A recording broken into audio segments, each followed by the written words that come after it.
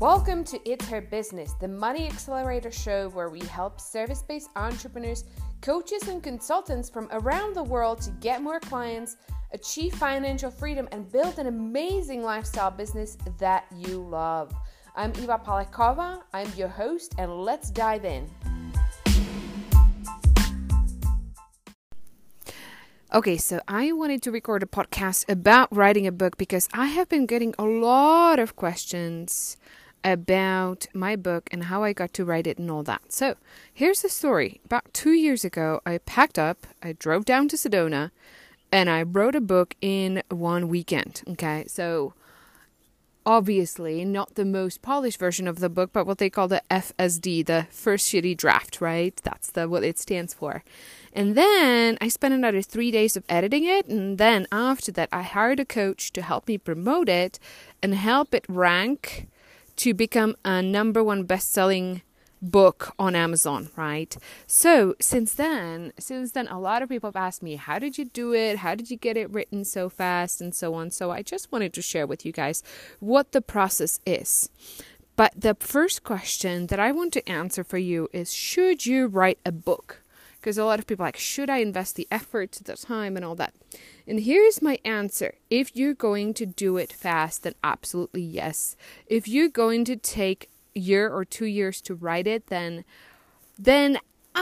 I might have some yeah buts, how abouts. Okay, so certainly you should write a book if you're going to do it fast. If you are going to spend a weekend or spend a week getting it out and getting it finished, then absolutely. There is no downside of doing it that way, right? There's so many benefits to writing one, and I'm going to share some of those with you. So in my case, first of all, it helped me kind of complete the past and share some of the things I had been going through and sort of solidify of what I've learned and create a brand new opening, right, for my spiritual growth. It's that the spiritual journey of writing the book was really, really valuable for me. Second, it helped me learn a lot, and I mean a lot, about social media marketing, working with a phenomenal coach who made sure that we got #1 Amazon ranking during the first week of the release, right? It also helped me schedule a lot of speaking engagement that I'm not so sure would have happened if I didn't have the books. Many of them would and some of them wouldn't, okay?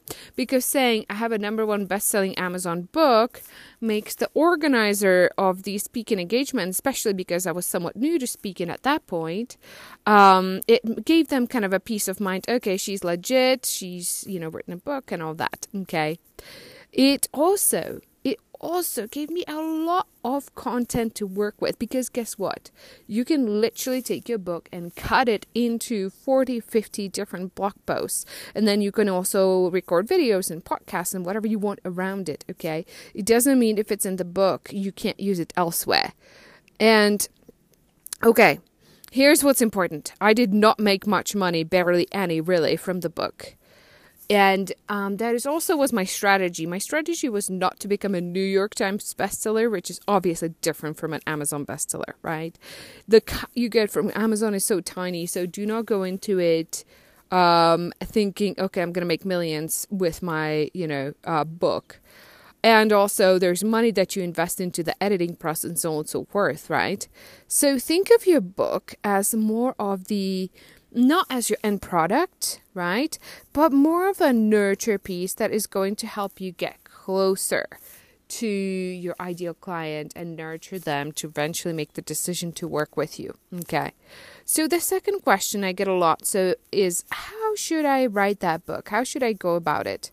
So and again, this is my perspective, because there's as many ways to write a book as there are writers, right? But here is what I did.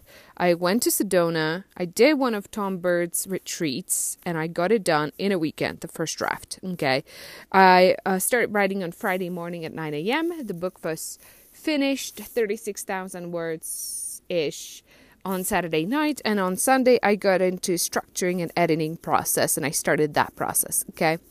So, and that is my way of doing things. I would never have the patience to be writing an hour a day for a year or something like that. I just wanted to get it done, okay? And because I'm an entrepreneur, I'm not a writer, okay? So I strongly suggest you get your book done fast. A, you're going to avoid some of the procrastination. B, we change so quickly, you guys. We're on a spiritual journey as entrepreneurs, and I do not promote my book anymore for one reason. This is a 2-year-old book, or even more, even older now. And the person that I'm now is so different, so much more evolved, hopefully, than I was 2.5 years ago, right? So hopefully if you're in a journey of growth, right, you're going to change very quickly. And so if you take a year to write a book, by the time you get to the end, you start reading the beginning and you're going to be like, oh my gosh, this, it doesn't apply anymore and I don't want to release it. I'm going to have to start over. It makes sense. So just get it done fast, get it out there, and, use it as a completion of your past, or share whatever you're going to share in the book and move on. Okay. So, now the last question I get is, what should I write about? And here's the truth. I drove to Sedona to that retreat, not having any clue what I was going to write about. I didn't even know whether it was going to be a fiction or a nonfiction, and that became really obvious. I'm not a fantasy or fiction author by any means. I'm a nonfiction, right? So that was true for me. I just decided if it's any related to what I do in my business, I would publish it. If it's not, I would just use it as a fun project. So that was my process, right? And there's no right and wrong. Some of you have already an idea, pretty concrete idea of what you want your book to be about, and that is totally okay too. So you can do it either way, right? You can have an outline, or you can just write.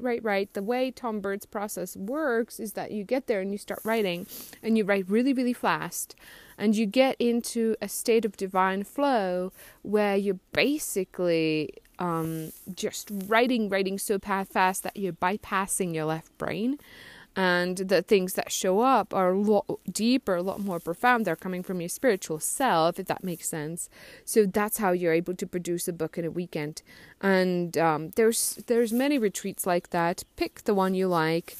I like Tom Bird's, and he's not paying me to promote it by any means. But because it's pretty inexpensive. You can do a virtual version too. You don't have to go to Sedona.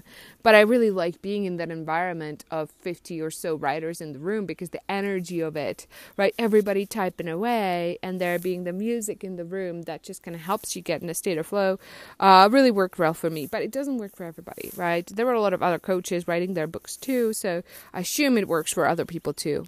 And some people who came back. And the way those retreats are priced, sometimes he only prices it at like $100 or $150, and sometimes it's $600. So you just gotta watch for discounts and things like that. So that's kind of my story, how I wrote the book. If this is on your mind for this year to write a book, I would say go for it. Take that weekend for yourself, drive down to Sedona, have fun, go for some hikes, go there a day early, have it like a vacation for yourself. You're going to meet some wonderful people and get it done. I can't wait to see your book too. To continue the conversation, I want to invite you to join our next 7-day retreat that we're doing. And you can do so by sending the word retreat to 66866. And that will get you registered, and we will see you there.